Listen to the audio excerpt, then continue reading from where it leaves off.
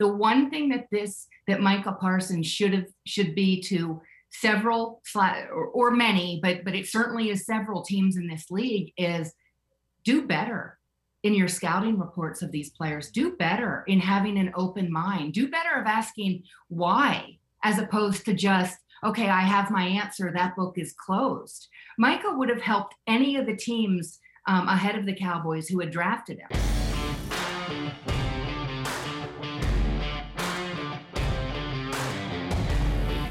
How do you do an episode after the greatest weekend in NFL history? You talk about it.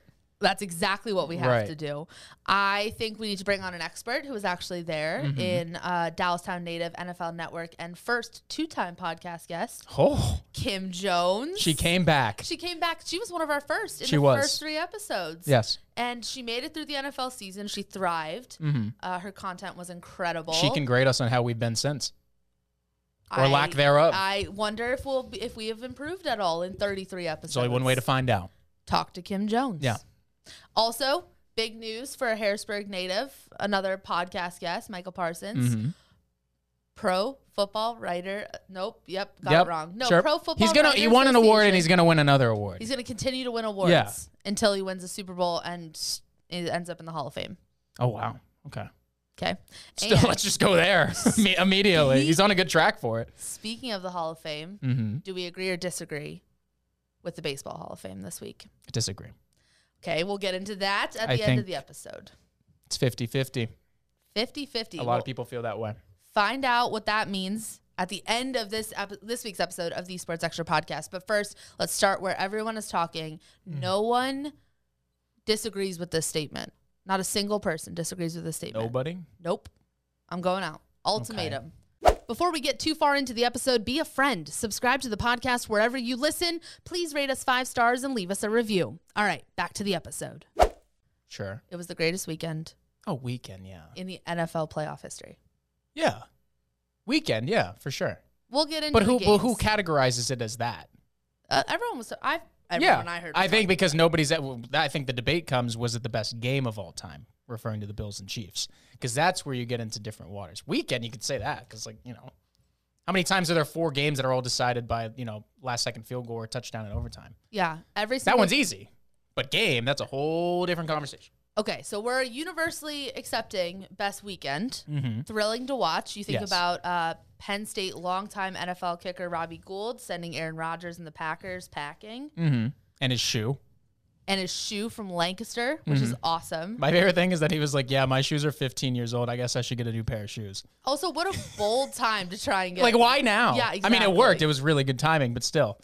Actually, speaking with that business owner this week, it's Angelo's Soccer Corner in Lancaster. Producer Shiner tipped me off that this was even a story for us, but he's had the business for 35 years. He sells cleats to just about everyone in this area who plays either soccer or lacrosse. He also has a guy named Christian Pulisic who buys from him, and he's so humble about it. It took me 20 minutes to get me to tell him, to talk about who he sells to, all these things. But he said, he was like, Robbie is so superstitious, and yet he bought a cleat from me this week and used it in the game to send his team to the NFC Championship. I wonder if he did it because it was Lambeau and maybe conditions. Why this week? The studs on the cleat can be changed. They can be screwed out so they can get longer or shorter depending on what your preference is. And it's all about that plant foot on grass in the snow. Grass, that must be what it is. So... interesting story. Who knew? That is an interesting story. A cleat story. from Lancaster sent a team to the NFC Championship. I was saying we're running out of people for local ties, but not shoes. Not shoes. Shoes-wise, we're good. You know who else had a huge week? Yeah. Lancaster born. Yes. And raised till he was 11. Nick Scott. You got to make sure to preface it. Yeah. Former Penn State 2-time captain. Yeah. Intercepted one of the greatest quarterbacks of all time. Oh, he played a tremendous game besides even just that pick, though. There was a number of pass breakups that he had in the game, and I think it was 5 tackles on top of it. You're exactly right. To go from a special teamer to getting this significant amount of time is actually, I feel like it's been just a crazy month for him.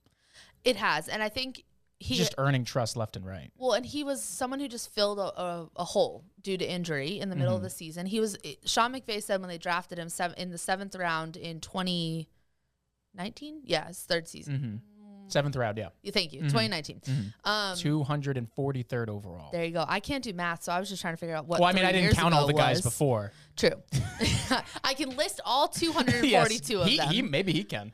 He might, because he's got that chip on his shoulder a little bit. But McVay said when they drafted him, they expected him to be an exceptional special teams player because that's where he excelled at Penn State. He was the special teams captain after realizing that maybe running back wasn't going to work when a guy named Saquon Barkley was in front of you. So he decided to switch positions to a special teams role, defense, all of those things. Ended up getting drafted to the NFL. Sean McVay thought maybe special teams, he'll contribute somewhere. Due to injury, they throw him in at safety, and he has 2 game-sealing interceptions in a 3-game span back in October to win both of those games for his team or seal the win for his team. And everyone was like, well, who the heck is Nick Scott? Right. And now give him, a couple more months. He's still playing, still producing, and he has that crucial first-half interception of Tom Brady. That's the beautiful thing about the NFL playoffs. It's that it's usually not the guys – I'm dying voice-wise. It's usually not the guys that are the stars of the world that end up making the plays. It's usually the guys not known that then make that their platform to be, known forever in a lot of ways. Malcolm Butler. It is a good point. And he was an undrafted guy too. And I think there was a lot of guys this weekend where you were like, that wasn't necessarily the one I thought who would step up. But no, that's the thing. You don't know. You never know. And you blow a 27-3 lead, but we won't talk about that. 27-3 is the new 28-3? It almost was. Whew. What was the most shocking game result-wise? Oh, Niners-Packers, for sure. Okay. They blocked a punt to tie the game. It's not like the Niners, like Jimmy played so bad in that game, and I'm a Jimmy guy. Like, I was like, Jimmy, why are you doing this? He made so many terrible mistakes, and they were so close to blocking every single punt, it felt like they were due, and then it actually happened. Even in the pregame, I think Matt LaFleur said, hopefully our special teams doesn't ruin us. Like almost joking, and it did. And it they knew. And it might run Rodgers out of town because he said after that game, I'm not going to be part of a rebuild. Well, you think about why would he? What's the point in coming back? They've now made early exits in. However, they're always at home. They're always in these games that they're favored in, should win, and they never do. It's true. Whether it's his fault or not, every single time they do. So, even if they bring everybody back, and I know they have a bunch of short contracts on guys, so that is one thing to figure out. But what's the point if you have another great regular season and you bow out again early?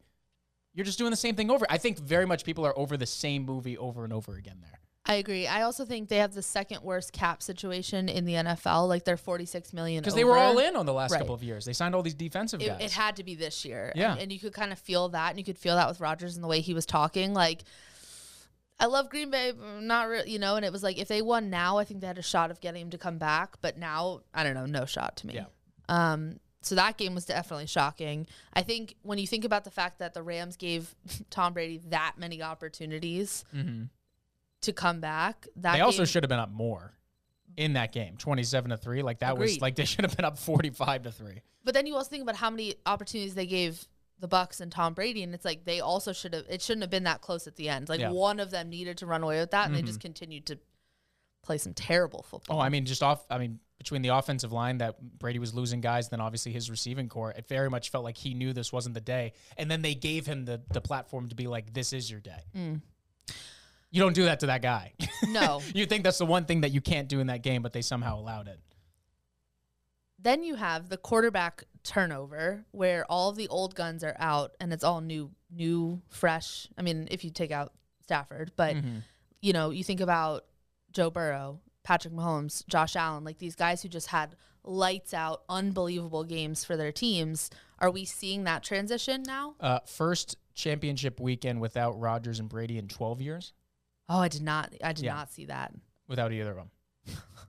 So that's a stat enough. And I mean, when you're in the Final Four, that's what I'm saying. Like all of these teams, for the most part, I think this is something you can get in with Kim Jones, just in talking about divisions and where they play a part, is that if you can win your division, obviously it's different now where there's only one bye instead of twos, but if you can get to the platform where you're in the divisional round, you only have to win a game, boom, championship game already. Right. It's a little different now because you have to usually get two to get there because a lot of the teams are wild card teams, but it's the path is almost laid out there for you where in the past so many of these guys have had to only win one game and they're usually getting like a bad team that's coming in their home building to move to the next round. So it's almost like things usually start for the Final Four at them. And I think that's the biggest difference with this new platform in the playoffs. How do you, I guess, look at the fact that both 1 seeds lost and showed up kind of flat-footed in both games? I mean, I don't really consider the Titans a true 1 seed because I think this is the thought they were 3rd straight vulnerable. time that they've lost while being a 1 seed just in their franchise. People always love to do that. They go like, what do the past teams have to do with the current edition of it? Yeah. That. Like when history strike, like what does the Browns have to do with being like the past teams? Well, they're the Browns. Yeah. This is like institutional where it goes like that. I would say Titans wise, and they also were one just absolutely horrid Ryan Tannehill decision away from winning that game. Like with 20 seconds, like they completely flipped what the scenario was for Burrow to make one play to Jamar Chase, and then they kick it and win the game. So it was very minor. In a lot of ways, like the results were shocking, and it was a lot like underdog weekend. But there were 1 to 2 plays. Like all of the teams that were at home blew it in some way. Even the Bucs, you could say, going all out blitz and letting Cooper Kupp run wild in that situation. Like these teams are just making that's why so much of the playoffs is not necessarily who does something right, it's who messes up and how you take advantage of it. And I feel like all 3 cases were on display this weekend. Which is what made it great. I would agree. And it made it chaotic, which I think was fun. Like you had no idea love what that. was going on. Yeah. Chaos is our favorite. Sure.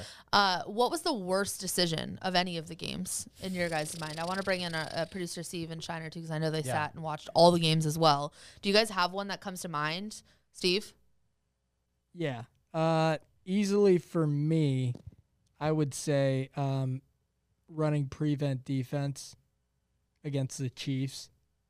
They have Travis Kelce. Right. First of all, that defense doesn't work. And I know that you can kind of counter this with saying well, if they took like the Bucs, you were just saying they did an all-out blitz, surprise, Cooper Kupp's going over the top. A play after Cooper Kupp literally did the same thing. Right. So basically, just prevent defense, and that's part of a larger issue, which is just that shouldn't be employed. It doesn't work.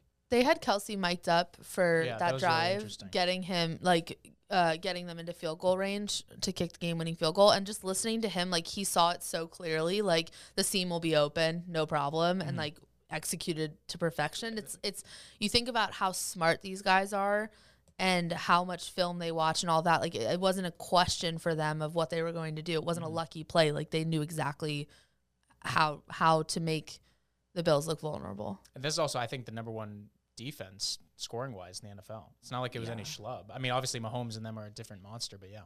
Especially just the way they, oh gosh, okay, we need to talk about that in a second. But Shiner, do you have the worst decision of the weekend for you?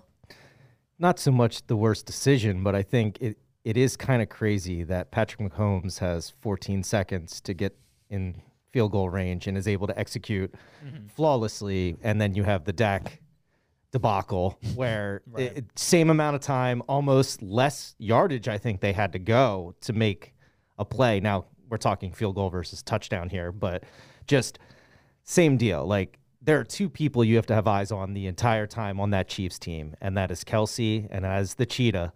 And both of them had huge plays to make it, get them to overtime. And then obviously they made huge catches and the game winner for Kelce in overtime. Leave it to the Eagles fan to bring up the Cowboys and slander them a little bit there. It's not slander. It's still really bad. I know, I'm just saying. I just think it shows. 1 week doesn't remove what they did. It just shows the decision-making is elite. Smart team in one quarterback and not in another. You know what I thought was interesting?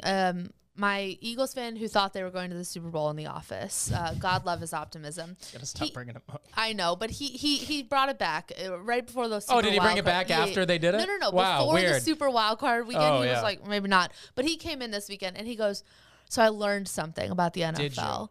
And he goes, there's a big difference between a playoff quarterback and a division, or a championship quarterback. And I was like, what showed you that? And he goes, Chiefs, Bills. And I was like, yeah, there's a huge difference between Jalen Hurts having a better than expected season, getting you to the playoffs, and actually being able to win the game. But Allen was was making all of these terrible decisions and even missing guys his first couple of years, and then has developed the last 2. This is the finality of everyone going, well, Jalen Hurts is not that guy. Josh Allen wasn't that guy, and now he's that guy. Give him 2 minutes to develop. You know who we're I can't. People make me so mad. It's over. No. He's not the guy. We can't even get into that debate because we have all off not a season debate. to decide whether or not Jalen Hurts is the guy. But the debate we are going to get into, I'm going to bring her in right now. NFL Network, Dallastown native, Kim Jones. She was at the Bills-Chiefs game, and I think she deserves to figure this out with us about just how great this game was. All right, here she is, our first two-time podcast guest, Kim Jones. Thank you. We are so glad we didn't scare you away the first time. I'm so happy to join you, Allie and Logan. All right. So I can't imagine watching it on TV was crazy enough. Heart palpitations, the whole thing, screaming at my television. Were you screaming? Heck yeah, I was. What? Kim Jones was on the sidelines, probably not screaming. I was going to say, I don't think you were screaming. What was it like? Just the environment, the mentality. I mean, this is what a lot of people are saying. Two of the best young quarterbacks just lights out going at it. What was it like to watch this thing in person? Yeah, and I spent most of the time in the press box, and then with about between 5 and 7 minutes left, my colleague James Palmer, our producer Christine Martin, and I headed down to the field, not really knowing who was going to interview whom. James was covering the Chiefs side of things. He covers the Chiefs a lot, and I was, of course, covering the Bills, who I've covered an awful lot this season and last season as well. And we didn't know who was interviewing whom. So, with 13 seconds left, I'm thinking I'm doing an interview. I hope I can get Josh Allen and Gabriel Davis together. And those 13 seconds changed everything. But the biggest takeaway to me is no one left. Like, that game ended, players, including some Bills, milled around the field. It was almost as if they understood what they just played in, and almost no one left in the stands. You could look up and still see people in almost every seat. It was, I'm not sure I've ever seen a game exactly like that, start to finish. And by finish, I mean all of that stuff on the field afterwards. It's funny because you almost, in 9 cases out of 10, would see just such a different demeanor from a team that scores with 13 seconds left, right? Because you're never going to see that in any league. Did you sense that from the Bills, that the fact that Mahomes was on the other side, that they were almost, pump the brakes a little bit on sort of a premature celebration, or did you sense the other side? Oh, I mean, 13 seconds, you kind of think you can survive anything. We now know differently, but we were on the Chiefs sideline, so watching across at the Bills, and we were also trying to get, our own plan in place. So at 13 seconds left, I will tell you, I thought I was getting a Bills interview after that game, and covering the Bills this weekend in Orchard Park against the Bengals. So, we take for granted it's only 15 seconds. It's only now 13 seconds, but every second truly counts. I mean, maybe that is the one coaching moment from this game that both teams and every team in the NFL can count on. You're never completely out of it in a one score, crazy game. Yeah. Do you almost, I feel like everybody has been going back and trying to nitpick the Bills' approach with the 13 seconds left, whether it be the defense or just kicking out and doing a touchback. Do you sense that, like, with all the games that you've covered, of just like somebody made the error, or was it just the error that there was just greatness on both sides? Like, nobody deserved to lose the game, it felt like. Yeah, Logan. I mean, I definitely think there was greatness on both sides. And I think, we've seen that last year. The Bills were not as great against the Chiefs last year in the AFC Championship game, but they were there. And the Bills certainly look set up, as obviously Kansas City looks, to be continued to set up on a continuing basis. So, Sean McDermott, the Bills coach, both after the game and then on Zoom this week, he was on Zoom, I guess, on Monday. He won't exactly divulge what went wrong, leading for us to perhaps consider player error, and he doesn't want to do that to a player. Sean's usually pretty willing to take blame himself. So I don't know where that falls in. I will say this, in the NFL, even if Superman is on the other side, and you could argue he was, you got to be able to win something if it's a 13-second clock. And I think the Bills would tell you that. And obviously the Chiefs are very well aware of that. I just feel for Bills fans in general. I can't imagine. I can't imagine. Like, just the number of games they've lost in such heartbreaking fashion over the course of the franchise. But I think, people are already debating, is this the greatest playoff game of all time? Some people are using kind of the caveat of, well, it's maybe the best quarterbacked game of all time. Are we seeing that transition of guys like Tom Brady and Aaron Rodgers who are going to sit on their couch this week, kind of the old guns to the young guns? Are you seeing that in the NFL right now? Well, I think you could argue to an extent, although I'm not retiring Brady or Rodgers quite yet. Good they're idea. both obviously, still, very capable. But I understand, Allie, what you mean. And I do think if you're in the AFC right now and you're a GM, you've got to think about what your quarterback situation is right now. And if your quarterback situation is anywhere near as competitive as it needs to be to deal with Mahomes and Allen, quite possibly for the next decade. And with quarterback play, I don't think that is an exaggeration. And they both might play more than a decade, as we see. So I think in the AFC, these are clearly, two top quarterbacks who aren't going anywhere for a while. And I think in that conference, other teams have taken note for sure. Yeah, we were just talking about just the difference, right? We have a bunch of Eagles fans here in Pennsylvania, and they were saying, like, okay, not that they're all out on Jalen Hurts or anything like that, but there's clearly a difference in play between a playoff caliber quarterback and a championship caliber quarterback. And I think that's kind of the debate now, is everyone's going to look at what happened this weekend and just the elite quarterback play. If you even look at Joe Burrow, right, and what he was able to do, and think about, do I really have that guy, and how willing am I to give up other things to get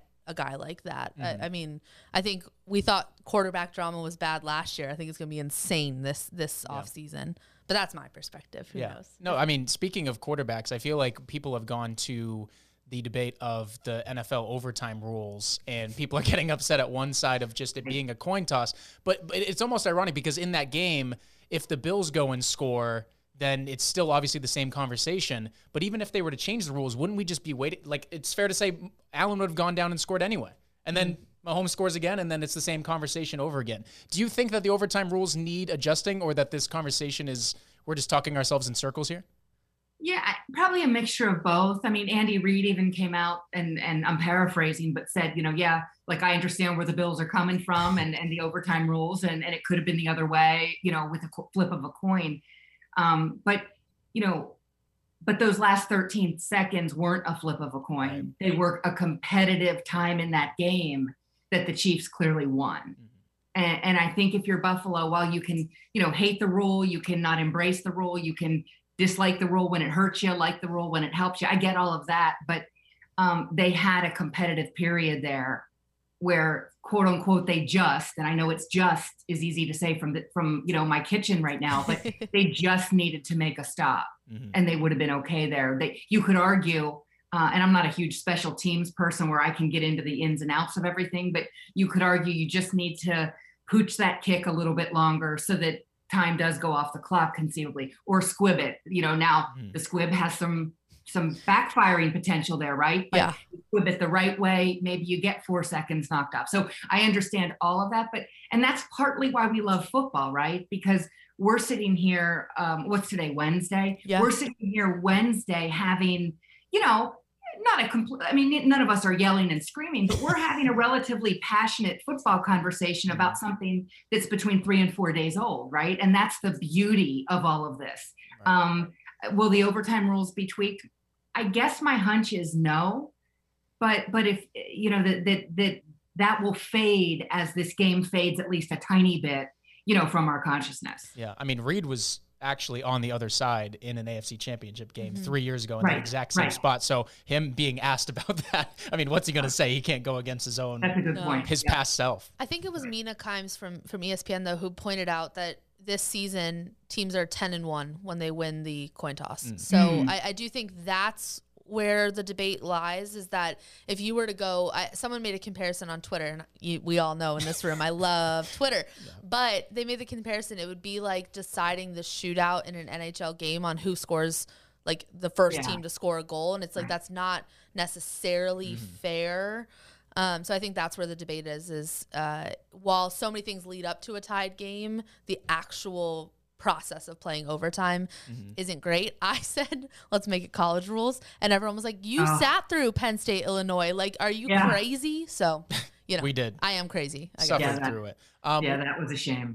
I think people are talking about this. I think a lot of excitement from this game stems from the fact that they always think the Bills and Chiefs will be back. And a part of that plays into, I guess, their roads to get there, especially being in the past that you would have two teams with a bye that you'd automatically be in the divisional round. Now the fact that there's one, do you think that there's any comps when it comes to how a team like the Eagles and maybe the division they have, because I know that you obviously have a number of knowledge and just actual ties to the Giants. Do you think that the Eagles can get to the place where they are like one of these teams that can see themselves in this situation based on who they play consistently?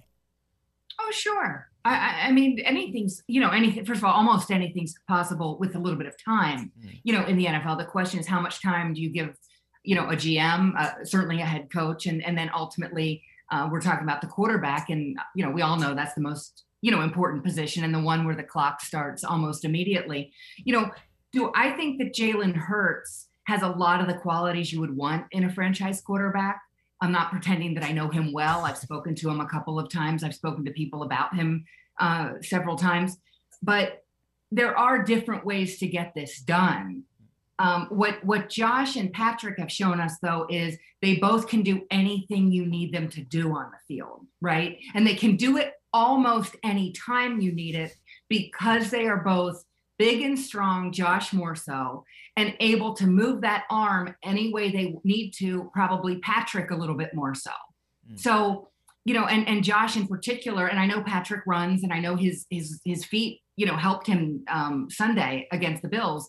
They had to put a spy on him at one point. But, Josh in particular is very dangerous as a runner, probably too dangerous for the Bills' liking, because they'd like once in a while for him to maybe drop back, throw the ball and not take hits as a runner. But I do think that these two, and Allie, you were right to include Joe Burrow. I think he's like on the cusp. He's, I think it's unfair to say right now he's Allen and Mahomes, because those two have proven it over a couple of years, but absolutely positively Burrow's on his way. It certainly appears that way. Well, especially when you think of the fact that his rookie season was cut short, and now in his first real full season, healthy back, that this is what he's putting out is, I mean, we thought he was great in college. I think he's already proven that the Bengals made a great choice in a quarterback.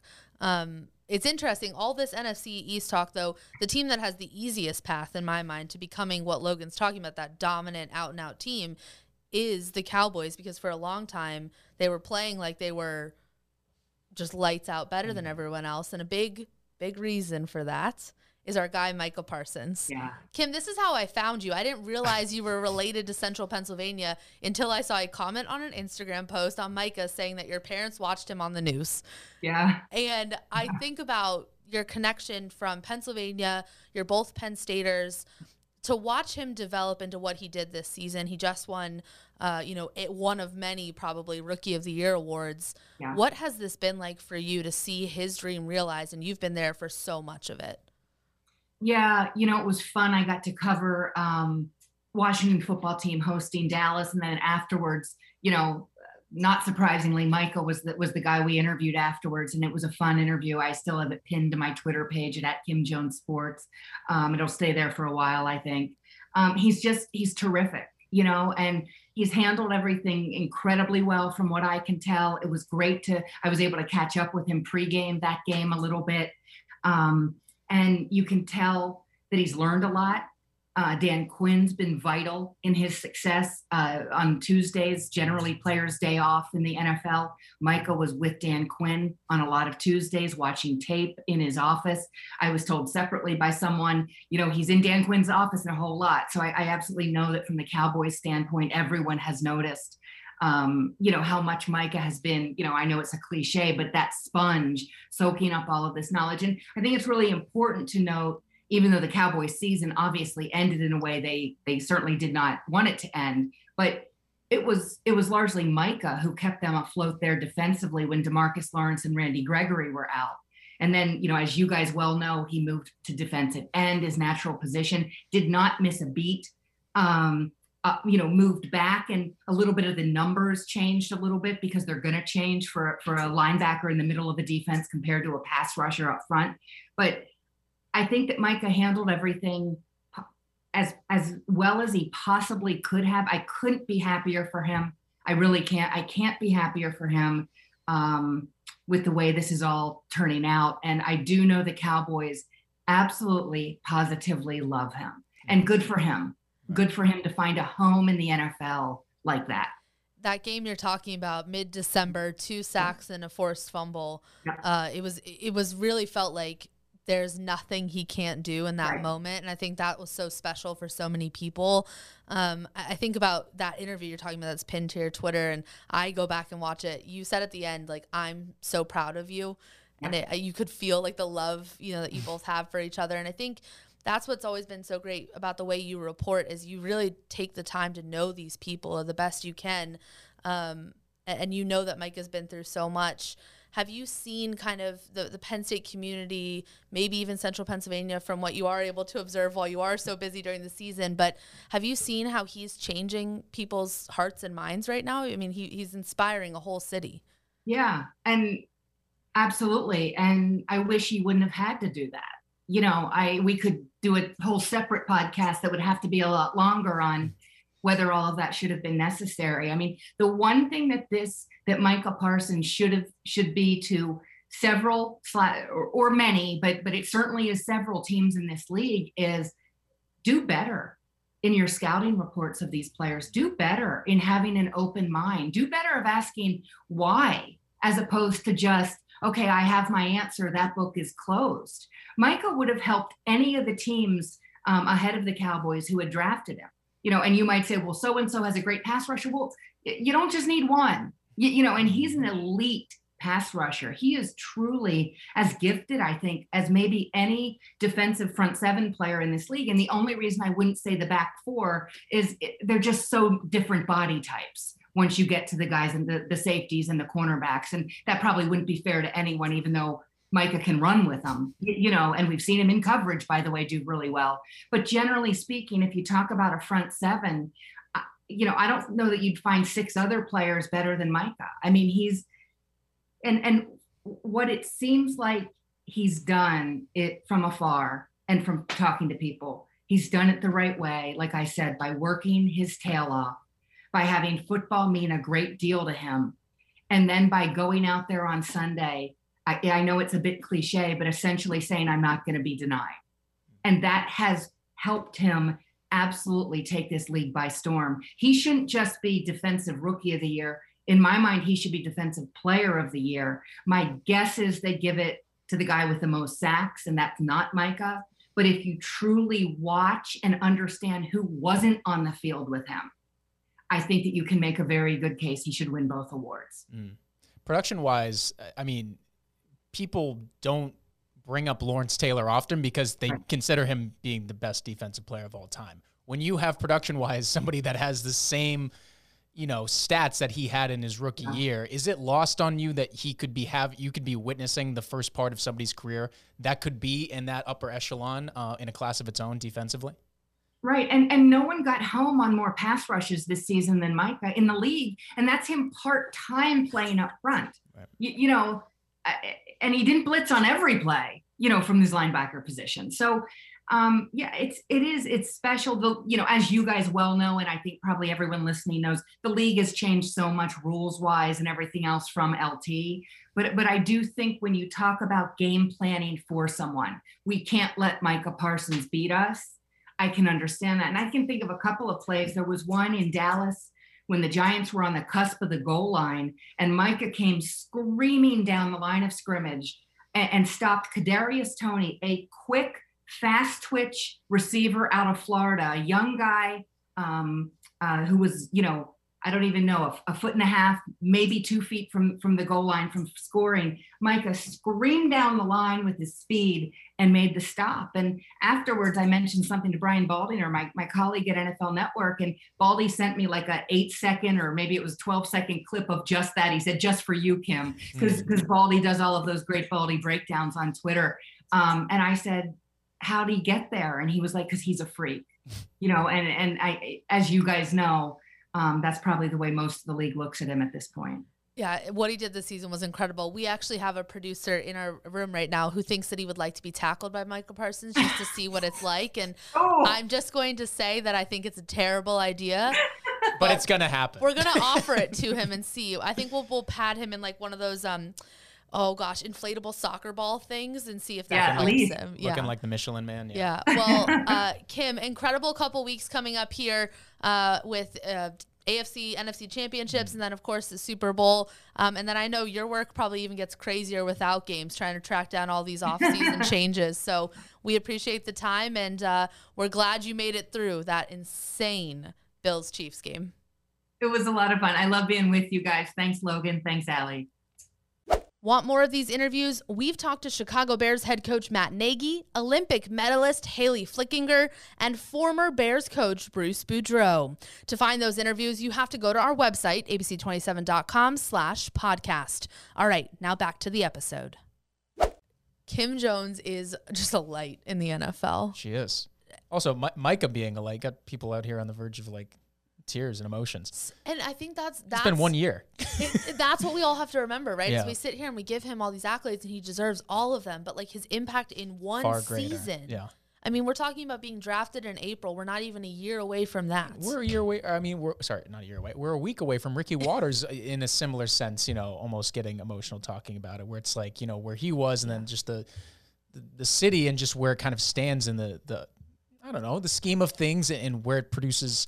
I don't know. Once you have that reputation of like you pump out products and like guys that do it, I feel like you take on a whole different just tune to where it's at. And I feel like there's so much pride in the fact of the steady climb that's coming with Headline by Micah. I think we also, and this isn't a commentary on him, but I think we also expect these expectations to be so high sometimes that how could they possibly live up to that, right? Like he surpassed it. Crushed it. Like people thought he would be good. People thought he would be a great fit for the Cowboys. Did we really think that he would be the only rookie to win back-to-back Rookie of the Month awards? Did we think that he would be in the conversation like Kim Jones said and have a great case for Player of the Year? We're talking about the top 10 teams being dumb by not taking him, if anything. We're talking about the teams that didn't get this experience as a result. And if you even think about, and I know things have worked out with the Cowboys, but if you think all the way back to April after they drafted him, people were like, wait, what the heck? They only called him once. And then the way the first 10 picks played out, they were like, all right, we like him. Let's try it. You know, like they even got lucky taking him in the way that they took him, and I think what he's developed into, the way he's been so intentional, he's surrounded himself by family and very close friends. He's stayed small. He hasn't let the moment get too big for him. He's giving unbelievable press conferences with the most hilarious sound bites. He's shouting out his city all the time. He's going to be back here in April accepting an award from the Salvation Army. Like this guy loves this place. He loves football, and the results speak for themselves. He's already got a key to the city. He can get my apartment right now. It's not that hard to get, Logan. Why do they do keys to the city? There's no gate When here. did that start? Yeah. I don't know. It's a symbol. What else are they going to give you? I don't know, but a T-shirt? A bunch of like Jolly Ranchers, I feel like. I don't know. Oh, they could have given him like Hershey stuff, but that's true. It's Harrisburg, not Hershey. Fair. I'm just saying a key. Overplayed. I think maybe they used to have gates. Give him like a diamond key. Oh. All gold key. We can't afford that. And now we're getting into news and politics. We're not going to do that. No, we're not. No. Sports Extra. I was about to go through the budget of the city. Logan pulls it out. Can we swing it? No, but all these things, right? So great. He's all pro, first Pro Bowl, Rookie of the Year by the Pro Football Writers Association. February 10th on ABC, we will find out in NFL Honors if he not only wins Rookie of the Year, but Defensive Player of the Year. Yeah, and I know Kim was talking about that, just the impact of a team. It's going to be tough in a year where a guy just had the sack record in Michael Strahan, another Steelers guy. But it's incredible that he's even in the conversation. It is. Both are incredible. What a defensive year it was, just for the league standard, and individual performances. And good to remind people that defense is that important, Well, apparently not in NFL overtime rules, because people want the other side to get a chance too. People don't believe in defense at all. So we can't get back into it. It could go for days. I mean, it's going to go defense is important, except in this one game. It's going to go for years. That debate will be forever. Speaking of debates that go forever, and we're going to try and not do it in more than 5 minutes. That wasn't the right sentence structure. Baseball. Welcome to my world. Baseball Hall of Fame. It's not going to go on forever, though. No? Is there one right answer? No, Bonds and Clemens are off the ballot now. They got to rely on the Veterans Committee. And if anything, this is kind of we're gearing up towards the end in a lot of ways. Is it good? That's the debate might be coming to a close here. Given the Veterans Committee has let in lesser guys before that probably didn't deserve to be in the Hall, but has done it just for a feel good moment, I guess. And it's so political. It really is, though. It's like maybe one of these writers had a good experience with this guy, and they want to see them get in. And as we know, they don't feel this way about these two individuals, rightfully so, depending on how you feel about their past. But I don't know. It no matter how you feel about it, obviously Ortiz gets in, never fully proven. There's murky water of maybe did he do performance-enhancing drugs, did he not? And then you guys that are actually caught in Clemens and blah, blah, blah. But my thing is, you already had what was probably the best pitcher of all time before these things were happening. Like in his Red Sox days would have been that title. Bonds, same thing when he was a Pirate. Like they impacted the game well beyond what some of the other guys in the Hall of Fame are in right now. You couldn't name some of the guys in the Hall of Fame right now. And the whole, what I respect so much about the Baseball Hall of Fame is that it's a small hall. There's not that many people. Yes. They don't let everybody and their mother into the Hall of Fame. And you're letting two just like absolute biggest names, trailblazers in the game, regardless of what they've done, out of it. I know it's a similar, like you bring up Pete Rose and it's different, but it's not. But just like those figureheads not doing everything right during that time, but they were the best at their time, and I feel like that's what the Hall is. I think it could also, I would agree. Or should be, rather. Should be, yeah. But I think it's also, you could make a history case, right? Like not only are these Hall of Fames like capturing the game in the years that these players were playing, but it's also kind of the museum of baseball in a way. You could have a steroids conversation because you can't have a chapter, have a whole exhibit. I was saying, if anything, it would have made more sense. Why don't you put them all in one class? Yes, and then you can be like, it. You know what? Be like, and if people want to discount that, fine. It's the same way that like in the opposite end of things, what was it? The draft with Marino and all that greatest quarterback draft. People see that through that light. Go see it through the opposite light of all over it. Like throw them in the same class and then let that be the conversation. The fact that you almost like you basically let one, and we're huge Ortiz people, love him to death, but how could the fact not? Exactly, but the fact that you let him in now makes it an even more a weirder conversation. It's almost like because Papi had like people are just obsessed with him as a human, and like the Boston Marathon and part, he had really good relationships with a lot of the writers, I think, which we're going back to is the opposite reason why some of these people aren't making it. Well, I think we're starting to see these decisions are becoming increasingly more based on personal feelings, personal agendas. 1,000%. And that's happening. That's why I don't like it. Well, but that's happening with all of these, like not just the MLB, but you talk about like Rogers with the MVP voting, and there are people, whether it happens this way or not, saying like, oh, well, I'm not going to vote for him based on the vaccination problem and things like that. So I think it's just all these debates have started to become less about sports and more about everything else. Morals. Opinions on. Hate to break it to you, there's been some bad moral people that are in Hall of Fames. What? So why are we changing the conversation of ones that, you know what I mean? But I think if baseball were just to own this, like please do. They owned the same way that like the McGuire Sosa, they're not changing that. Right. They're not changing those seasons. Those are in the record books. I think about Bonds is in the record books. They've owned breaking the color barrier and Negro baseball leagues and things like that, and trying to acknowledge that there was a time where baseball was segregated, and it's over 100 years old. Like we have to talk about things like that. Own steroids. There was cheating scandals in 1912 with the Black Sox. It's not because of today's day and age. There's always been cheating in some form or another in baseball, and those guys are in the Hall. So they deserve in my opinion. Fair. I know that's not the end all be all, but yeah. All right, but shout out to Papi though. Yeah. At least he got in, a real one. And in the class of his own. Yeah, literally. Yes. That's great. I know, and that's the thing that I respect about, like, you think about, like, the NBA Hall of Fame. They're going to run out of space in Springfield, Massachusetts, because everybody is getting in. So that's the thing and there's some years that some people don't get in, which is cool. Yeah.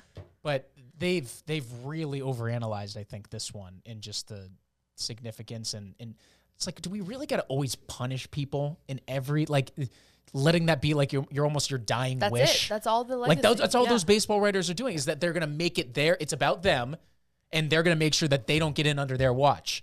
Yeah, I would agree. And then the next generation of writers, like, I mean, given the timetable wouldn't make sense, but maybe the Veterans Committee lets them in, then it's like, what's the point? Yeah. Then there was just people that felt a certain way about them that others didn't. That doesn't take away from what the player did.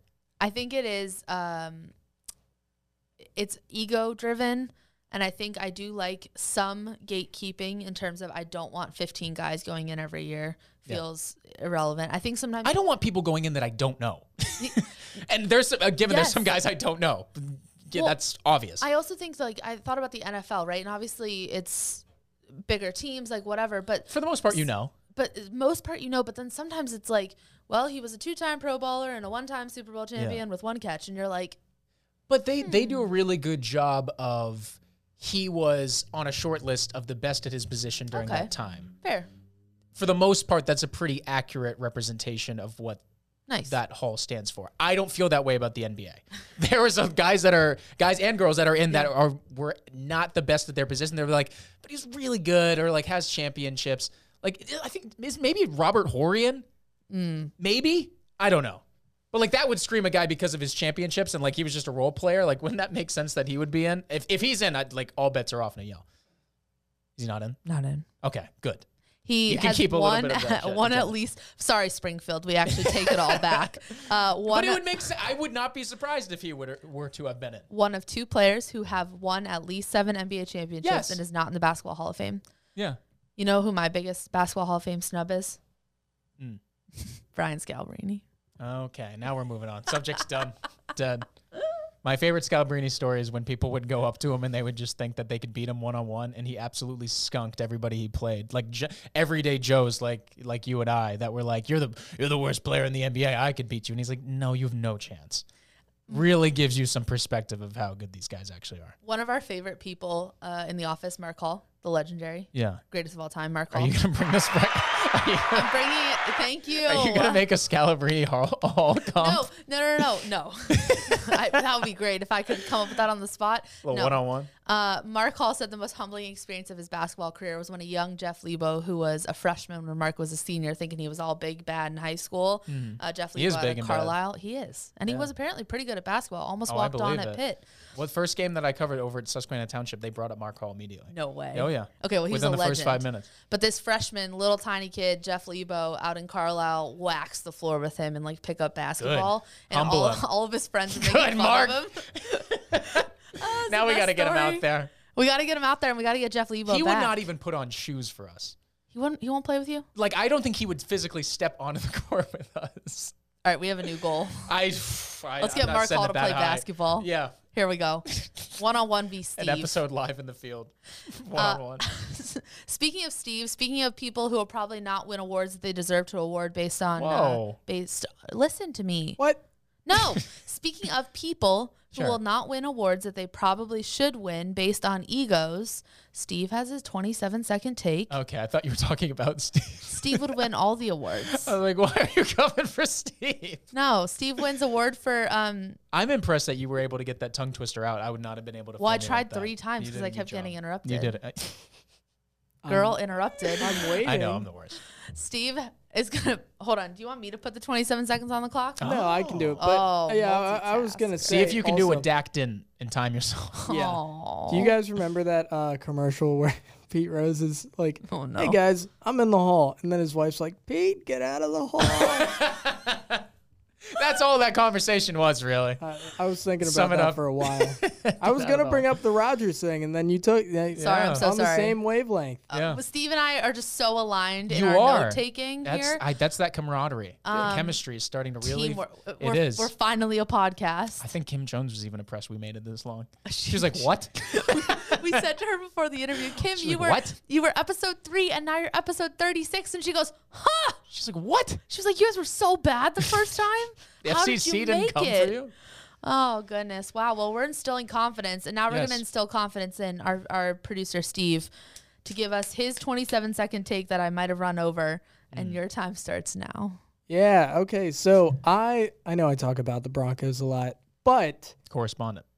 Yeah, I think the Broncos are going to hire Packers OC Nathaniel Hackett in the coming days. And honestly, I think that actually will get us Aaron Rodgers and potentially Devontae Adams, which, just saying, watch out, Kansas City. Big Red, we're coming for you. That division is going to be ours. So, Steve has always had great faith in his Broncos, but I do think they're only a couple pieces away. Everybody is. Not true.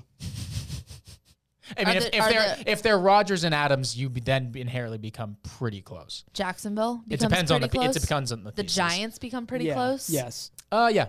Because Really? then I think it takes on a different. So it's not just they don't do that and then everything. It's like the NBA. So like when the Cavs went out and got LeBron for the second time, they then got other pieces and veterans were signing everywhere. Fair. Same thing happens in the NFL. They don't just keep these very bad teams. The whole roster gets a re-up. Given you don't get all the stars, it's different where you have a team like Kansas City who drafted, play well, they're going to be sustained success for a while, but you can get guys to go there for a year or two. That makes sense. You would have to rebuild. Be really over the cap, spend all your money, because that's what you're signing up for, and that would be the Broncos case too. If you're signing up for like a year or two. The Giants getting Aaron Rodgers, though, you would have to pay They would get a whole different offensive $100 line. million for a new offensive line. I agree.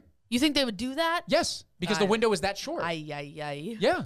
Have you not, like, how desperate teams are for success? What would Saquon Barkley look like under a new offensive line? I agree. It could be the best thing for him. I'm telling you. Sorry. Everyone's Broncos, a couple he's of going to the pieces away for the Giants. most part. Okay. Given, will they win the Super Bowl? Probably not, but They're point close. still They're stands. Closer. Okay. Steve, great point. I hope you Yes. get Aaron Rodgers. Thanks. Really happy for you. He's definitely not going to be a Packer. No. So No, that feels ship has more and more clear every day. sailed like a terrible punt. Block punt. I hated that. I'll probably cut that in the edit, you know? So it didn't sail. Nope. There you go. You know, last week I got so overly confident when you were like, that was a really good metaphor about the whole, you know? Yeah, no, And you were now thriving and you cut yourself off. You got to ride it out. You got to ride the fake wave of confidence. That's what I do. I make it seem like most of the things that I'm saying make sense, when in reality, if you dissect them, they probably don't. But I'm gonna finish these sentences. The long-winded sentences will have an end. All right, Steve, 27 seconds. And for me, not you. I'm aware. Thank you. Thank you for clarifying. Yep. Me. Sure. Allie. Anything else you want to say while you're at it? Okay. Who? Mike Jones. Okay, anyways, moving on. 27 seconds on the clock now. Over the weekend, my absolute favorite event, the Hershey Bears Teddy Bear Toss. 52,341 bears on the ice. It is a spectacle like no other. I'm still concussed from the number of bears that hit my head. Whoa. However, it is a 20-year tradition that actually does change kids' lives once the Bears get to where they're going. I think it is the best event. It gets some hate nationally, but I do think that it makes an impact here locally. It's important and should continue. Why would somebody hate it? People wonder if it's actually a waste of Teddy bears? Yeah, like there's a lot of rumors about like they just throw them away or whatever. I can tell you I've seen it firsthand. It's actually on our website right now, abc27.com. Click on local sports. I will tell you exactly where the teddy bears go in that story. Even if they did throw them away. Yeah. For those, how long does it take for them to throw them all on the ice? For those 20 moments minutes. of joy, wouldn't that be worth it? People Yes. People can't have anything that's nice. That's what it is. People are always looking to poke the hole in something that's just not. Oh, that's a nice thing. Let's dive deeper into that and really expose it. I agree. What? I agree. It's But I just think terrible. I will tell you right now, the Bears, all 52,000 of them, go to 25 different organizations in central Pennsylvania. They go to kids who are underserved, kids who don't get Christmas presents, kids who just need a smile. I think some go to an animal shelter and hang out with the dogs and, you know, whatever. They're all over the place. My point is that it is great. I actually saw them giving these bears all the way to a kid this week, and like the kids are in tears. They're just so excited. Yeah. So I love it. It's also insane to me that they not just like surpass their by like 20, like a fourth of it. They like 25%. Yeah. So like if they keep are we gonna get to the point it's like 100,000 It's gonna bears? take them forever. If it's just like doesn't. You know the best part about that game was 5 bears a person in the Yeah. Do people bring in like 5 at a time? Oh, you just have trash bags full of them. Crazy. I brought one. You ruined the ratio. Yeah, you know, well, someone brought however many, 9. Nope, I forgot what I was gonna say, so we're moving on. Awesome. Logan? I don't have anything else to say either, Oh, Well, but Steve does. Steve did you does. see my countdown, by the way? The people listening obviously wouldn't have seen this, but it's 27-second takes. Uh-huh. At 20 seconds, I put up 3 fingers. I was so confused. Yeah. So Sabotage. Just wait Steve, for- we were just aligned 5 seconds ago. Honestly, that's the math that I'm Shiner's here for. not here right now. This is my show. It's true. You control time. He's messing it up. Hey, if you want to see us mess up, you have to go back to episode 3. Listen to our first interview with Kim Jones. You'll learn more about her, where she came from, how she got to where she is, and hear her preseason NFL takes, which I think is kind of interesting to then compare it to where we are now. So that's episode 3. And then also, if you missed our interview with Ricky Waters, It's a good one. oh my goodness, that man did not stop smiling. He's got a lot of accolades from Micah Parsons as well. That was last week's episode 35. You can find us on social media. You can find us on the website, abc27.com/podcast.